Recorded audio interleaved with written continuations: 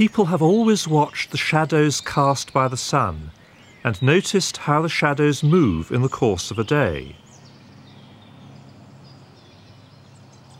Perhaps several thousand years ago, they thought of using the shadow's path to register the passing of time.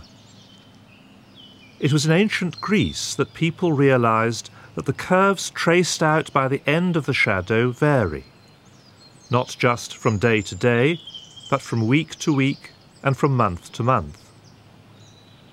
Sometimes we can see these curves marked on the surfaces of sundials.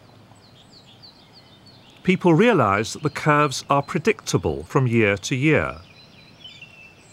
Interest grew in the kind of curves traced out by the path of the shadow.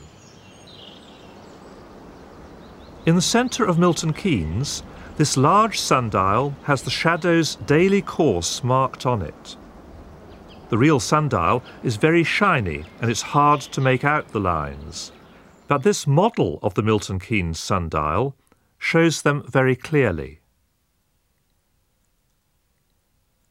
The daily path traced out by the end of the shadow sometimes curves one way, sometimes the other, in what is called a hyperbola.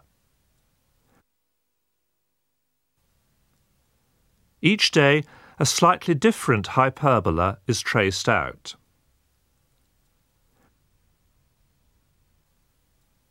In fact, much the same thing happens all over the world.